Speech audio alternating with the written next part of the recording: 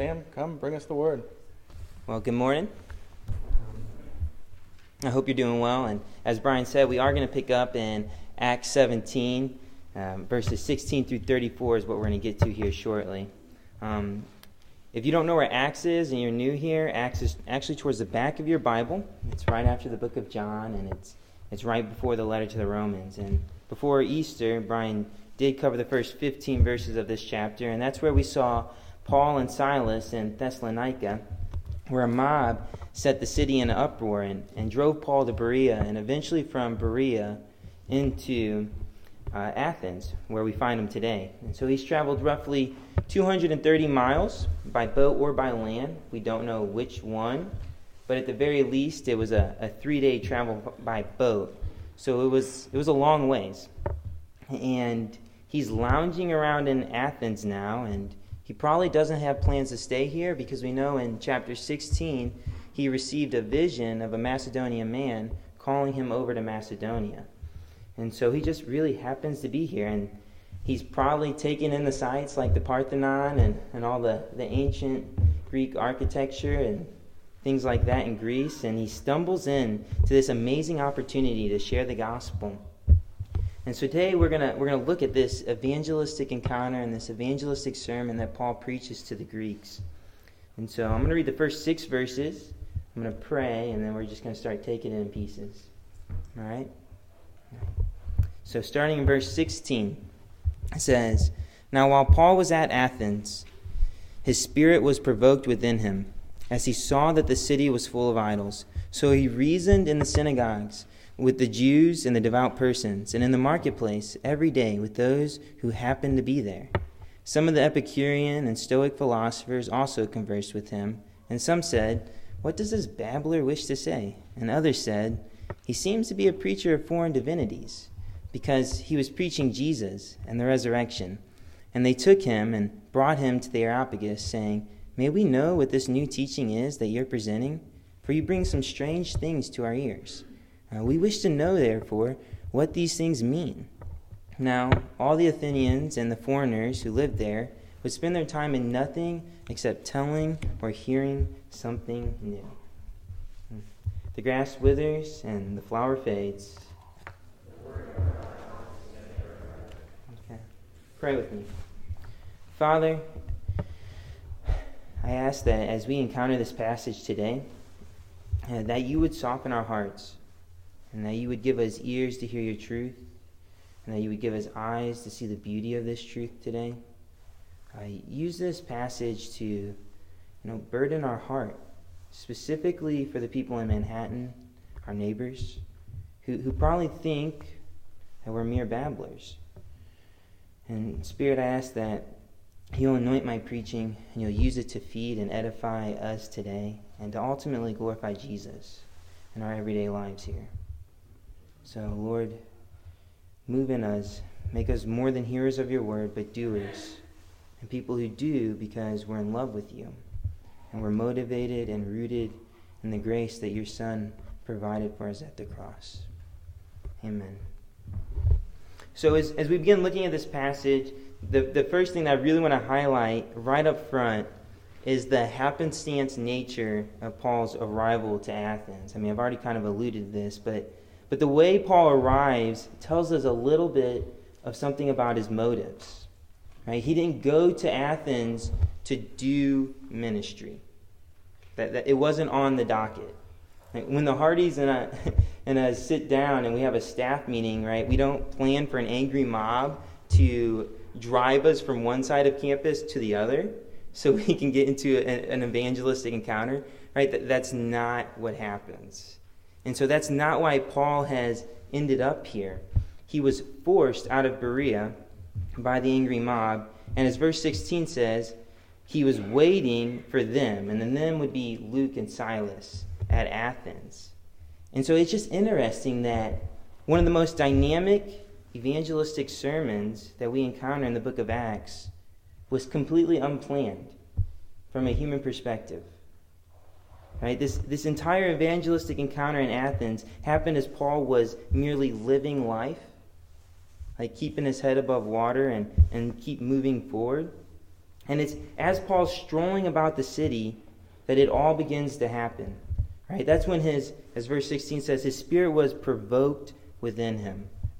And commentators say that this word provoked, it means to stimulate, especially in the sense to irritate or provoke or to stir to anger. It's a visceral response. Much like you've probably seen a young child have towards another young child when they took his or her toy. Right? It's that instant anger that they feel, or how I now feel when I have to drive in traffic after living in Manhattan for a few years, right? It's that in your guts type of thing. And this word was actually used in medical situations for epileptic fits and seizures. So it's something that is deep. And I don't know what it is in your own life that causes you to pound the desk and weep, right? Because you're feeling anguish or pain as you look out. But I hope it's something, when you look out at the world, I hope that you're not completely numb. And I hope that you can sympathize with Paul over something. Maybe it would be like the orphans and the lack of adoption in our society, or the tragedy of abortion or sex trafficking or any of the injustices that we see in this world. I hope there's something that moves you in the guts, like Paul is moved in this passage. And what we'll see here is that what moves Paul, right, the rest of verse 16 there, is that he saw the city was full of idols. Right? It's what Paul saw as he looked out in the world that burdened his heart. As he's touristing around Athens, he sees just the sheer lostness and hopelessness of the city. Now, one Greek satirist of the time would say that in Athens it was easier to find a god than a man, because the idolatry was so bad that it was just everywhere. And as Paul takes it in, he's just burdened, and he knows and he senses that he has to act. He's burdened by the need of Athens, and that prevents him from merely remaining a tourist there. And so we see it stirs him into action, and he begins, right there at the beginning of verse 17, he begins reasoning. And he reasons with three people, and he starts laying out who Jesus is. And Luke's clear that he's preaching Jesus and the resurrection. He's preaching the whole Christ. He's not skimping on the hard parts of Jesus. He's proclaiming Christ. And the fact that we see that he's reasoning, it means that he's laboring to make Jesus plain to them. Right? He wants them to understand who Jesus is. And we see three groups of people that Paul ends up interacting with. Right? We see the Jews, the devout people, right? The religious of the day. We see the common marketplace people, your average citizens. And we eventually see the Epicurean and Stoic philosophers approach him. We see the intellectuals of the day. And this is beautiful because Luke, the author of Acts, he's showing us that the gospel is for all types of people. And there's no one outside the scope of the good news here. Right? It isn't merely for religious people. It's not just for the commoner, and it can't only be for intellectuals. Christianity is for everyone, and that's why Paul's working here to make Jesus known. We see at the end of verse 17 that Paul's sharing with whoever happened to be there. Right? Whoever the Lord was bringing into his life, that's who he was sharing with. And then we see there later on in verses 20 and 21 that these people, they're intrigued. Right? Verses 20 and 21 shows that the Athenians are open to hearing new things. And I think this is where many of our neighbors are, honestly. I think they're open. And just like the Athenians, they may be open to hearing new things for mixed reasons, right? Because they're just looking for something to fill their life. Yet the door's there. And in this passage, Paul takes it and eventually these Epicureans and Stoic philosophers, well, they take him to the Areopagus. And the Areopagus is a place in Athens where the new philosophies, they'd be tested. It's kind of like the Supreme Court for philosophies. And they take him there and they say, tell us what this means. What are you saying and why does it matter? So let's see how and what Paul shares. So let's pick up again here in verse 22. So Paul, standing in the midst of the Areopagus, said, Men of Athens, I perceive that in every way you're very religious. For as I passed along and observed the objects of your worship, I found also an altar with this inscription, To the unknown God. What therefore you worship is unknown, this I'll proclaim to you. So here's the first thing we should notice about Paul's proclamation to them. Right? Before he even gets into the content, which we'll get to in a sec, he meets them right where they're at. Right? As he's walking about Athens, he saw their idols, and now as he begins conversing with them, he starts by sharing with them about their pattern of religious life. Right? He acknowledges that they're religious, and it's from there that he begins to build a bridge to the one true God.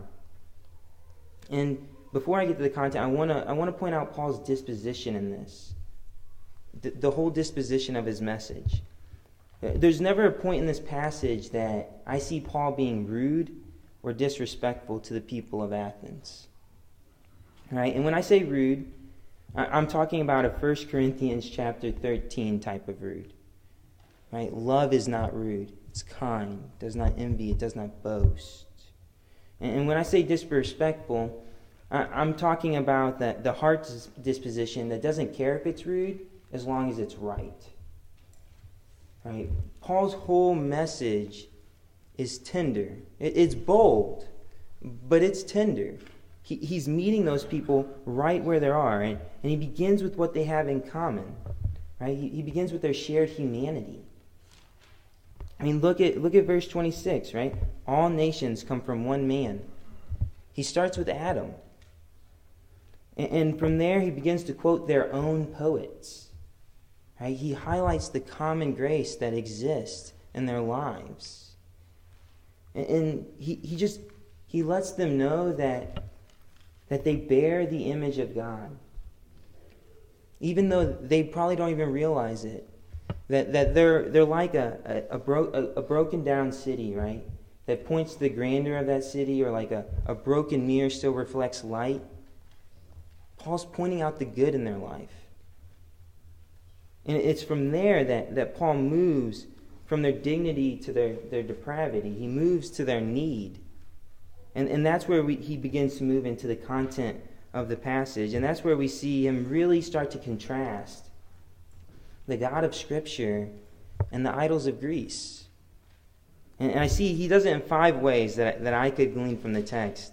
One, he contrasts God as the creator of the universe versus the created idols of Athens. See that in verse 24. And he contrasts that God is the sustainer of life versus idols that sustain nothing. We see that in verse 25. And the third way, we see that God is sovereign over all nations versus idols that control nothing. Right? That's in verses 26 and 27.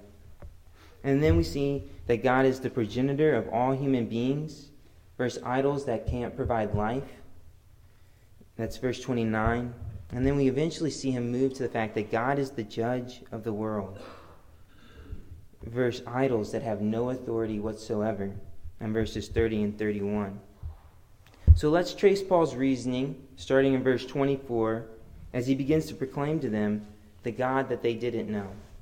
Verse 24 says, so Paul's proclaiming here, he says, the God who made the world and everything in it, being Lord of heaven and earth, does not live in temples made by man.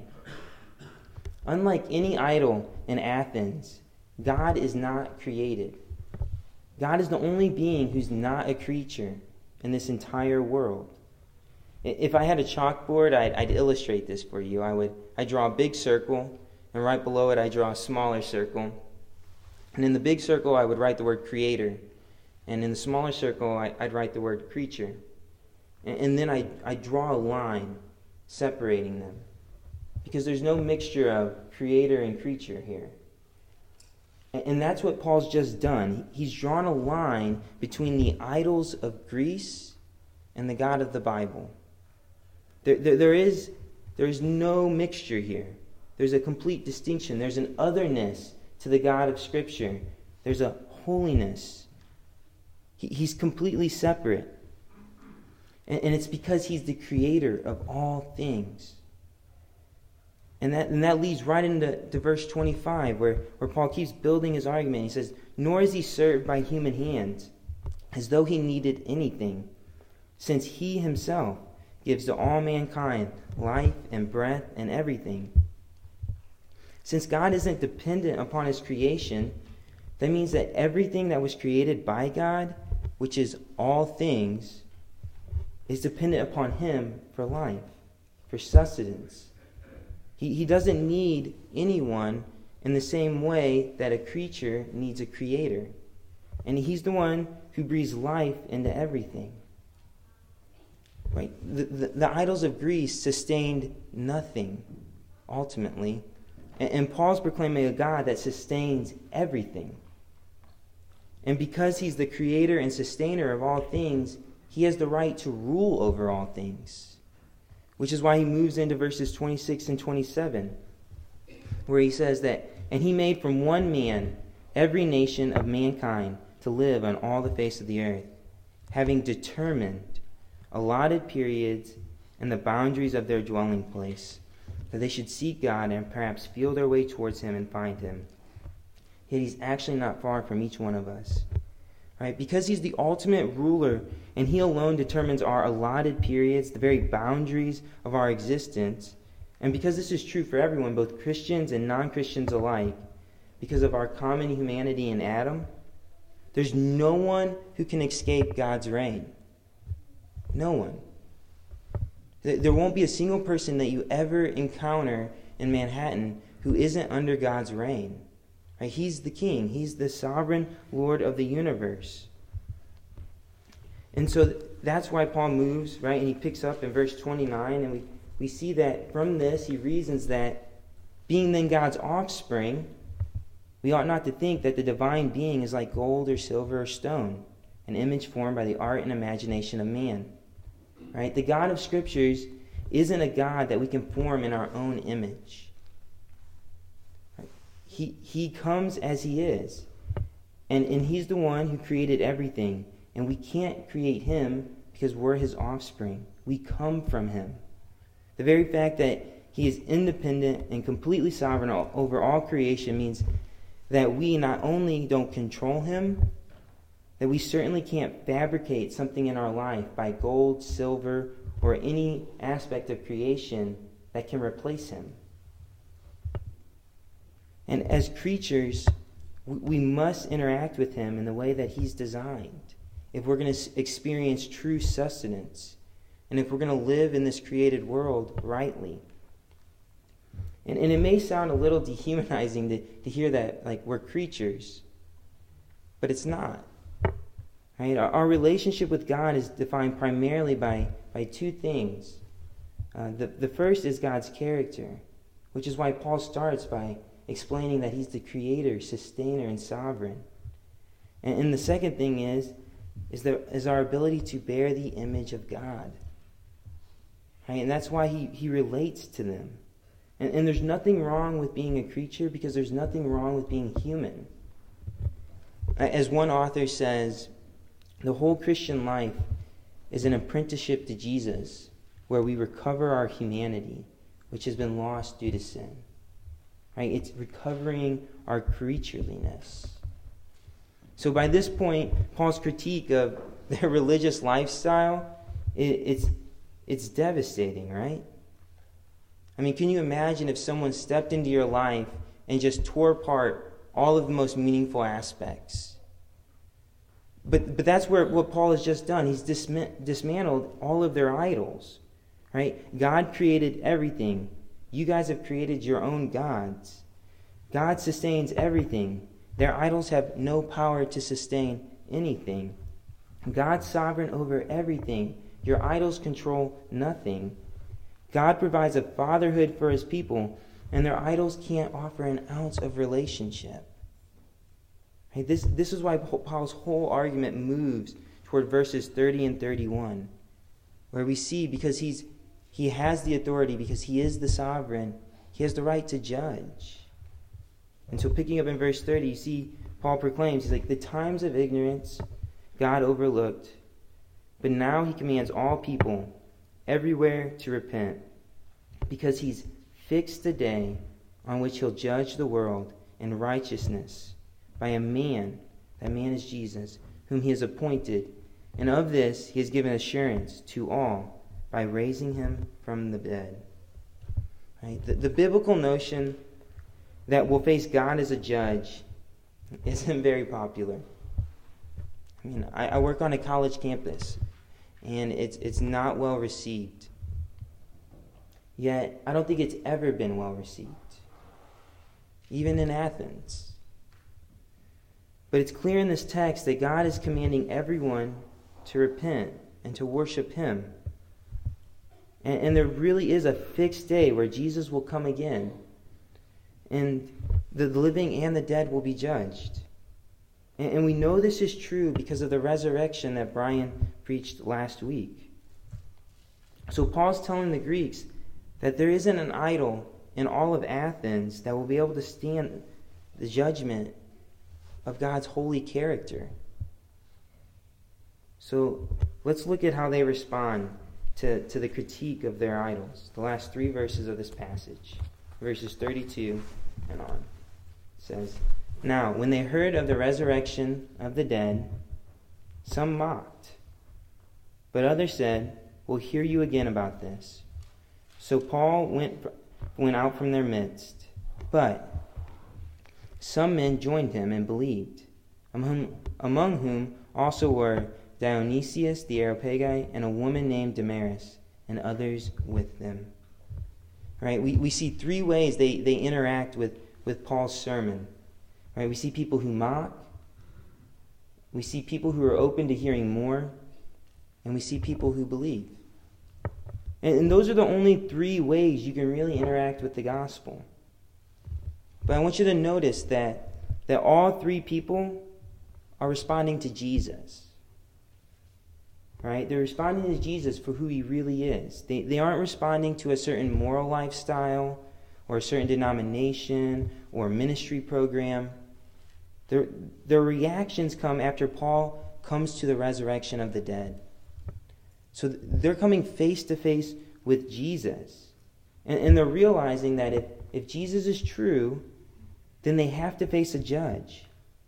And when you're standing in front of a judge, you're either guilty or innocent. Right? There's no middle ground. And in this passage, it wraps up with Jesus being better than any idol than Athens, and a call to enter into that hope, to enter into the resurrected life. And really, those are the only 2 options in the world. You either trust in Jesus, or you trust in idols that your own hands have built. That's what this sermon is about. And so as we step back and we look at this evangelistic sermon, you know, I was torn. I was like, how can we bring this into our own life? And at first I had 23 applications, but Leslie told me that was way too many. He who finds a wife finds a good thing. And so I've narrowed it down to 3 of the most important ones, okay? And I've narrowed them down to evangelism, because it's the scary topic in our faith, honestly.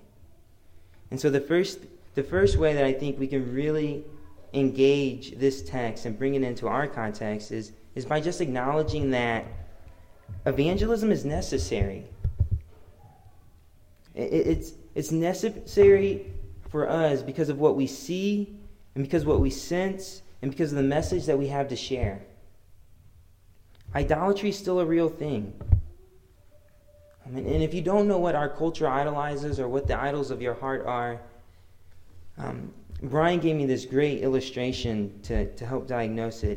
He told me, Sam, imagine if we just took all of the people out of Manhattan for a day, and you were able just to tour the town. What would you see? What would you see, and what would you think that this town valued? Right? It wouldn't take you very long to find Bill Snyder Stadium. It wouldn't take you long to find the university campus or the mall. And as you walked into the homes, there would be this odd square thing on the wall that all the chairs face, right, in all of the homes. And you would find these little square things with screens all over the place. Right? You'd begin to see that what we really value is comfort and knowledge and power, all of these things. And I'm not saying those things are bad. I mean, don't get me wrong. All of those things are good, created things. But when we worship them over Jesus, they become idols. And because idols still exist, evangelism is still necessary. God still deserves to be worshipped.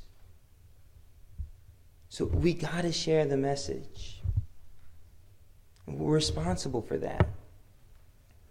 And Athens, it's not that different from Manhattan. So we have to recognize that. And the second way that I think we can bring this passage into our life is that we see that evangelism is a grace-motivated privilege. Nowhere in this text is Paul motivated by guilt or shame. Paul isn't sharing the goodness of Jesus because he wants to earn God's love. Right? This whole sermon is an extended diatribe on how amazing God is. It's as if Paul's saying, look how much better Jesus is than any idol. Much like a little kid who's trying to do a flip on a trampoline or something like that. And it's like, look, mom, dad, look, because they're just enamored with it. That's what evangelism flows out of. It flows out of a love for God and a love for people. Not guilt or shame or fear. I mean, there's a deep irony there, right? That we often feel condemnation about not sharing the message that there is no condemnation for those in Christ Jesus. Right? That's a pretty deep irony. But evangelism really is a grace-motivated privilege. We get to talk about the creator of the universe and how he sent his son to die on the cross so that we could be redeemed, and that 3 days later, he conquered death. That's amazing. And we get to share that with our neighbors. Right? That's why, as a church, we want to share the gospel. We want to see the gospel spread through the neighborhoods of Manhattan so that people encounter joy, so they encounter God himself. So we can't lose sight of that evangelism is a grace-motivated privilege. And the last application that I see, and it's abundantly clear all over this text, but I'm only going to highlight one aspect of it, is that God is sovereign over every aspect of evangelism. God's sufficiency to save people is all over this passage. I mean, think about this. He used an angry mob to drive Paul 230 miles to have this opportunity to share. If we serve a God who can stir up an angry mob in Berea to create the opportunity for gospel proclamation all the way in Athens, that's a God that we can trust with evangelism. That's a God who can change hearts. Right? We serve a God who can use an angry mob to bring real people like Dionysius the Areopagite and a woman named Damaris to worship him. Right? Love is the ultimate impetus or motive for outreach, And God's sovereignty is the ultimate foundation for outreach. I have a professor at Covenant, and he says God is not a reluctant evangelist.